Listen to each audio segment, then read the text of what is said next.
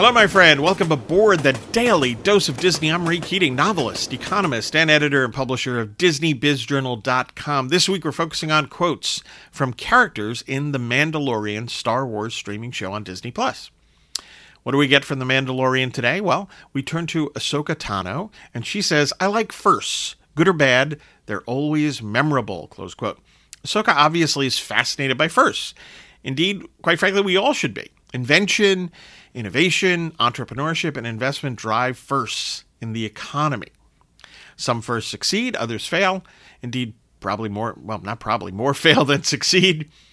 But there's always plenty to learn from firsts in business, learning from both failure and success. Firsts also provide an opportunity for people to learn or become reacquainted with how firsts occur. That is, how entrepreneurs and investors push ahead in the face of great risk and uncertainty to bring something new to the marketplace.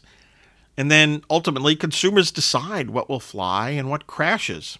This process is vital to economic, income, and employment growth. That's right, Ahsoka from Star Wars, and speaking about firsts, winds up giving us the opportunity here to think about firsts in business and in the economy.